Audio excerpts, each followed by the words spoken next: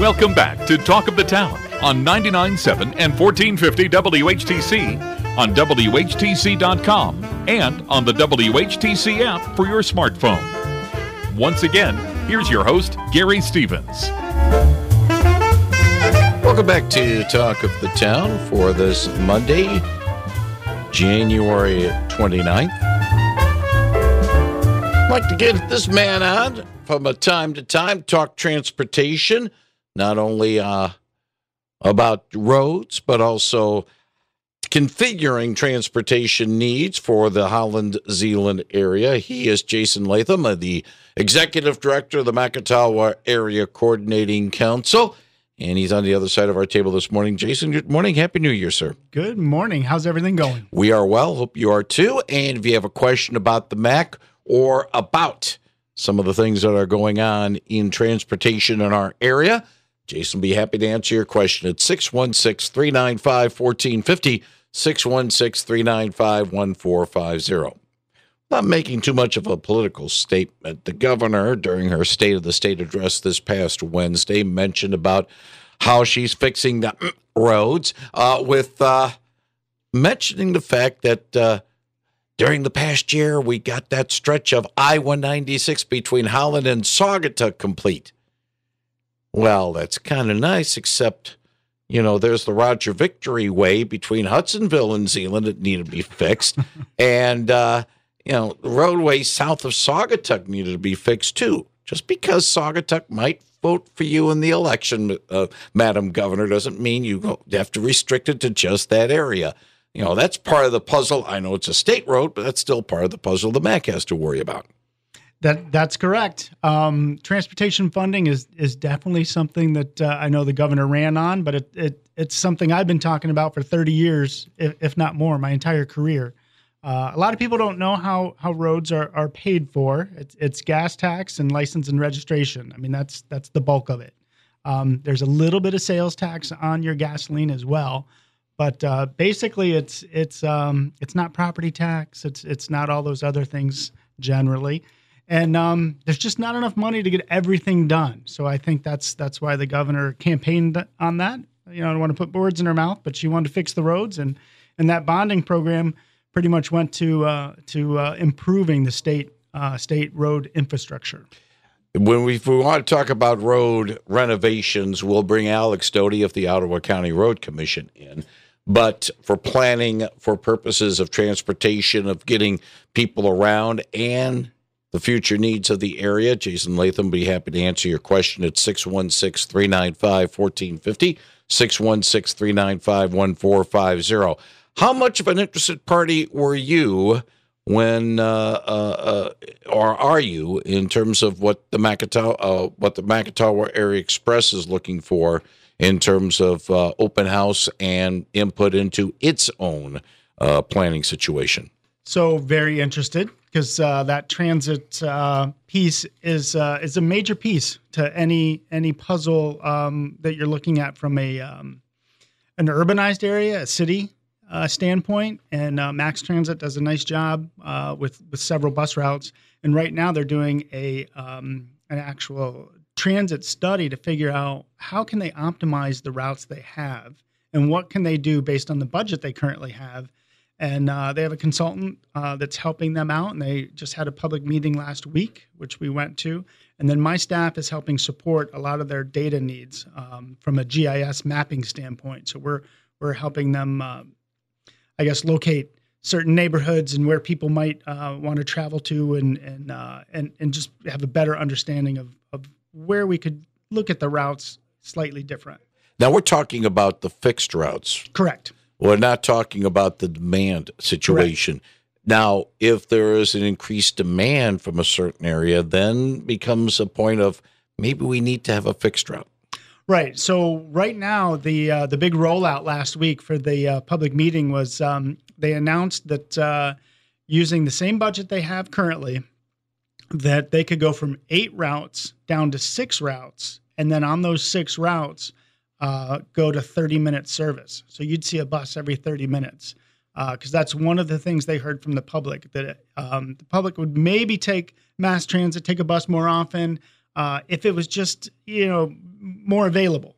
So having a bus every 30 minutes will make it much more available. And then going from 8 routes down to 6 routes, they think they can get ridership up a little bit. And then there's 3 locations that they're looking at from a micro transit standpoint. So obviously 6 routes wouldn't cover the same area that 8 would. But if you have those little outlying micro transit areas, you can still get people in the Holland Zeeland area to any of those bus routes, and then they can go wherever they'd like. And of those 6 routes, I guess the one other thing is they don't all go back to the depot anymore. 2 of the 6 will go back to the depot, but the other ones are basically satellite fixed routes, so you don't always have to go back. And then they overlap. So if you wanted to hop off, let's say, the first route and jump on a different route, they do overlap. Now, they are somewhat restricted, they being Max Transit, to only the municipalities that are participating in the service. There are some that might be desirable, but the municipality's not playing ball, so they can't go to those spots. Right. Yeah, it doesn't cover the full area, that's for sure. But I know they're looking for more revenue, and if there are townships that want to jump in and have a contractual agreement with them, I'm sure they'd be open to it. What about connecting with other regional carriers, most notably perhaps the Interurban down in Saugatuck? Yeah, they were at the meeting last week as well. So it's just great to have Allegan County there as well as the Saugatuck folks there. So trying to figure out how those interface, those discussions are ongoing. And we're really looking forward to hopefully tying everything in together. If you have a question about transportation and strategic questions about transportation, Jason Latham of the Makatawa Area Coordinating Council will be with you and answer your question at 616-395-1450, 616-395-1450. Max Transit's plans are one thing. The MAX plans, MACC plans, are another. And you had I say you being the MAC, have a long-range plan that is now out, and it's gotten some reviews. I mean, people are noticing it and commenting on it. Yeah, it's great. It's nice to be out and about in the public. We had 30 folks attend our open house, and that was 2 weeks ago, and got a lot of good feedback. And one thing that our long range plan does is that it looks at that 25-year horizon. So we're developing a transportation demand model. So we know how many cars and trucks are going to be on the road and kind of where they're heading. And then we share that information with the county road commissions, the townships, and the cities to help them with their master planning, and then also to help them come up with potential road projects.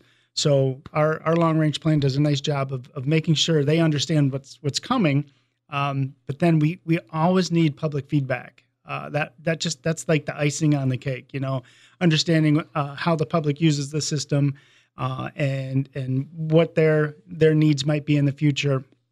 The MAC can kind of be the keeper of that data, and then we can share it with our members that are actually, whether it's the road commission that owns it or the city that owns the network, or MDOT that owns their network, because we meet with them every month as well.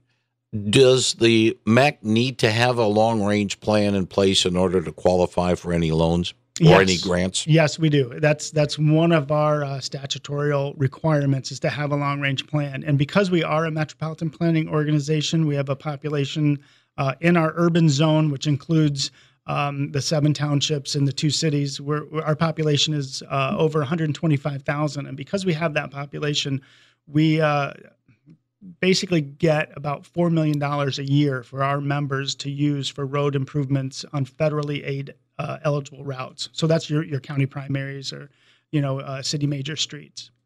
616-395-1450. If you have a question for Jason Latham of the Makatawa Area Coordinating Council, 616-395-1450. Good morning. You're on the line with Mr. Latham.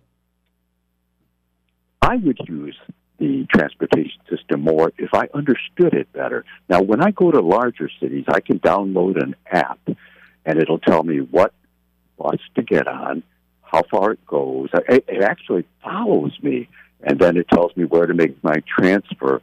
Does The Mass Transit Authority here, do you offer that kind of a service? Do you have an app similar to that?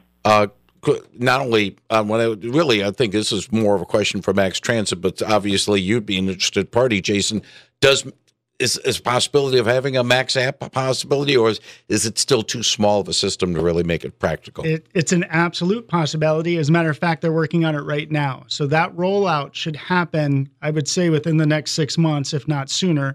But there's a provider called Via, which they are in negotiations with right now to have the software, have the app, and then once they finish this study and refine their routes, then they can roll that out, and it'll do exactly what you're saying. Have that know where you are, know what routes are there, and then you can kind of plug in where you want to go, and it'll say, "Well, take the red bus, and then get off here and take the blue bus, and you'll be there in 25 minutes." Thank you. All right, Thank you very much for the call. 616-395-1450, 616-395-1450. Any talk about maybe full weekend service? Have you heard any concerns that some people might want to, use the Max for a Sunday?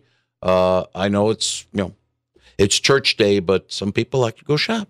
Right. Yeah, exactly. So the study that they're doing right now is basically being done looking at the current level of funding that they have. The number one response they got is from the public, I'd say over the last year, is they wanted more I guess buses that are coming on a more regular basis. Right after that was expanded service in the evenings and then service on the weekends. So top three, you hit two of them. But those two require additional funding, which they don't have yet. But trust me, this route study they're working on, that's going to tee everything up. So if they can get more funding, then they can look at expanding services, certainly within the daytime and then on weekends. Again, Jason Latham is with the Macatawa Area Coordinating Council, not Max Transit, but there does lead to another question. Does Max Transit offer perhaps, or do you know if they would possibly be offering more routes in a short-term situation, such as tulip time? Right. That's something that I could talk to them about. That's for sure. I know they've done some coordinating with them in the past, and I know Tulip Time is really, diving in and looking at other festivals, not only across the country, but, across the world. How do you get 100,000 people, 200,000 people all into a small place for 5 days, 6 days, 7 days, and get them to move around and see all the things that there are to see here. So I know they're all working on it. So don't have the details. Yeah, because one logistic way to maybe alleviate some of the traffic congestion of downtown Holland in a tulip time situation, most notably perhaps in the parades, is to have service from the shops at West Shore, which has the big parking spaces and a couple of other lots on the north side, and then bus the folks into downtown Holland. The satellite service. Yeah. And we actually were working with Tulip Time on some satellite mapping to show, okay, where could you have some facilities, not necessarily directing them, but they were doing the research and saying, hey, could you create a map and let's see how it works, where we'd pick up people here and then drop them off, at point B. Pick up at A, drop off at B. Again, I want to spell out, Jason is not with Max Transit. So to a certain extent, I apologize for putting him in the situation to try to speak for Max, but these questions would come up, and it goes into the purveyance of the Macatawa Area Coordinating Council in addressing transportation needs in our area. Exactly. And kind of being the keeper, like it's nice to let people know and come on the radio show and then have our open house meetings. And then certainly our policy meetings are open to the public, is to get that feedback. Because like I said, we're going to hold all that information that we get and make it available to our members. So as they're making decisions, as we're making decisions, as we're gathering data, it's just great to have that level of input that can help shape what our future looks like. All right. There is one thing that the Macatawa Area Coordinating Council is dealing with, a long-range plan. There is another long-range situation. It's a strategic vision map. Yep. Explain that, please. So I've been with the MAC. It'll be 2 years on Valentine's Day. So one of the things that I've been kind of, I wouldn't say struggling with, but I'm like, well, we have a mission statement, but what, where are my boundaries? Where am I allowed to go, not go? Whether it's physical boundaries or actual planning boundaries, just to kind of think about how are we positioned to support our members. And, we have the 7 townships, the 2 cities, the 2 road commissions, the 2 county proper, as well as MDOT, and then Max Transit. They're all our members.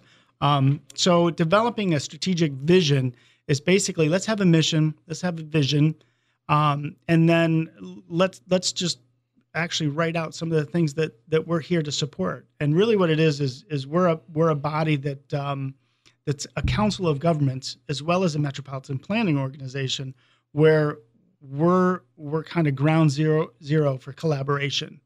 And then as far as the vision goes, our vision is to make sure we're a catalyst to look to the future so that we can all basically work together, because one township doesn't necessarily need to really understand how a township, 2 townships away, how they're planning. But when they come to our meetings, we're looking more regionally, and then we can kind of go, hey, you guys are working on this, they're working on that.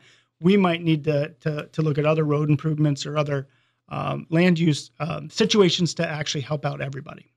Jason, one topic we haven't touched upon, not just today, but recently in our previous conversations, is dealing with non-motorized paths. Our area is blessed with a lot of non-motorized paths. As I've mentioned before, our station over on 87 Central at their Central and 4th is alongside U.S. Bike Route 35. In fact, I had the address for that one time, and I'll have to go back because I saved the photo of that. But anyway, let's talk a little bit about non-motorized paths. It is a good system right now, but like anything, it probably can be better.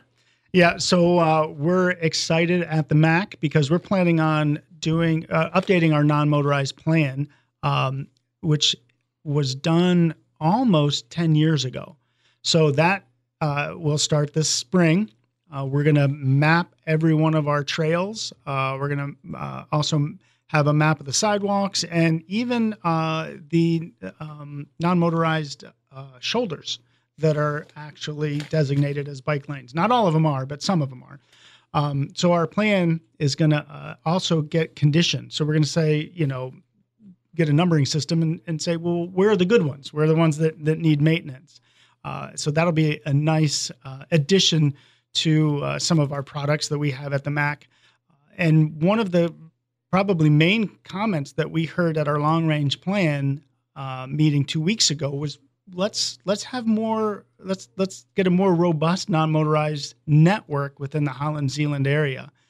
I think the people that are the most engaged in transportation are a lot of your bikers and joggers. So when they see, hey, the MAC is going to have a meeting and look at what the road network looks like and what the funding potentially looks like in the future, let me make sure I come in and get my comments. So we did get a lot of feedback saying that the public would like to see more non-motorized paths, more connections to parks, more connections to businesses, shopping, etc., so they can ride their bike or walk to those establishments. I would think just based on past experience, for long-range bicyclists, north and south is good. East and west, not so much. Yes, we do have, a little connection, but you have to sort of know where to turn and also try to negotiate going over or under I-196, which right now you got a couple of paths that are good, but especially in Zeeland, not so good. Right, not so good. And if you remember, I was here not too long ago, and we were talking about our pedestrian crossing study of the business loop in kind of the Zeeland Township, Zeeland City area. So that was a great study. We got great feedback. MDOT was a phenomenal partner. So we have what is a bridge location right now between 88th and 92nd along the business loop. That's a concept. We got a lot of feedback saying, hey, that would work. We'd use it if it was there. Now the MAC is really working hard to find grant funding to support the construction of that structure. So we'll see. We put in a grant application not too long ago. I think it was October. We should hear back. I think they said spring, so April, May timeframe, whether or not that funding will be released. But we'll see. I'm optimistic, but it's an expensive. Building bridges is expensive, so we'll see. Or paths underneath, paths as underneath. in the case of trying to get underneath along Byron Road to make it a safe way to go under I-196. Another possibility, I'm just talking off the top of my head, for a relatively long range non-motorized path straight up Waverly / 120th. Right. From Holland all the way up to the Fillmore Complex. Yeah. So our long range or our non-motorized plan that we're going to be working on this summer, that's one of the things it'll do is it'll really show where are the gaps. And then it'll help us prioritize, because we're going to have areas where we're going to say, hey, there's a really nice trail here, except it's not in the best condition, so it needs maintenance. There's a really good system here, but it stops at, road X and then picks up again at road Y. So here's a gap that we need to fill. So and then other gaps have been created because we have new developments. Right. In certain areas, Quincy places, Right. Exhibit A. Gaps or destinations. Once we can map all of that information, then that'll help us and our members to prioritize. If we get grant money, which one should be the first, second, third, fourth on that list? And that'll be really helpful. One final thing. This was on the meeting for the policy committee last week. Under the transportation program, extra funding. City of Holland. What exactly does the city need? So, like I said, for the Macatawa Area Coordinating Council, because we're a metropolitan planning organization with over 100,000 people, we get $4 million a year. Well, that $4 million a year requires quite a bit of upkeep to make sure it's going to what project and where, and certainly all the rules that go with that. One of the categories, MDOT let us know, hey, this category here, there's an extra $100,000. That there's a lot behind it, but where do you guys want to spend it? So at our meeting a few months ago, our technical folks, all of our members were in the room, and honestly, the best place to put it was one of the existing projects that Holland already had, because there was room for them to insert another project and time enough for them to do all the financial paperwork to include it. So City of Holland, it went to, and the project's escaping me, but it went to that project. All right. More information. How can people get more information about what the MAC is doing and how to get the input in? Yeah, I'd say hop onto our website, and that's the -mac.org, or certainly send us an email. And that's really easy. It's info@the-mac.org. And we'd be happy to fill you in or respond to questions. Jason Latham of the Macatawa Area Coordinating Council, thank you very much for joining us today on Talk of the Town. Wish you and everybody at the MAC well, and we look forward to chatting with you again soon. Thank you very much. Thank you very much, Jason Latham, on 99.7 and 1450 WHTC. CBS News with Steve Kathan straight ahead, followed by WHTC News. A little bit of open line, birthdays, news off the beaten path, and then the Evergreen Commons Report with Barb Visser before the WHTC Midday Report at the bottom of the hour on 99.7 and 1450 WHTC.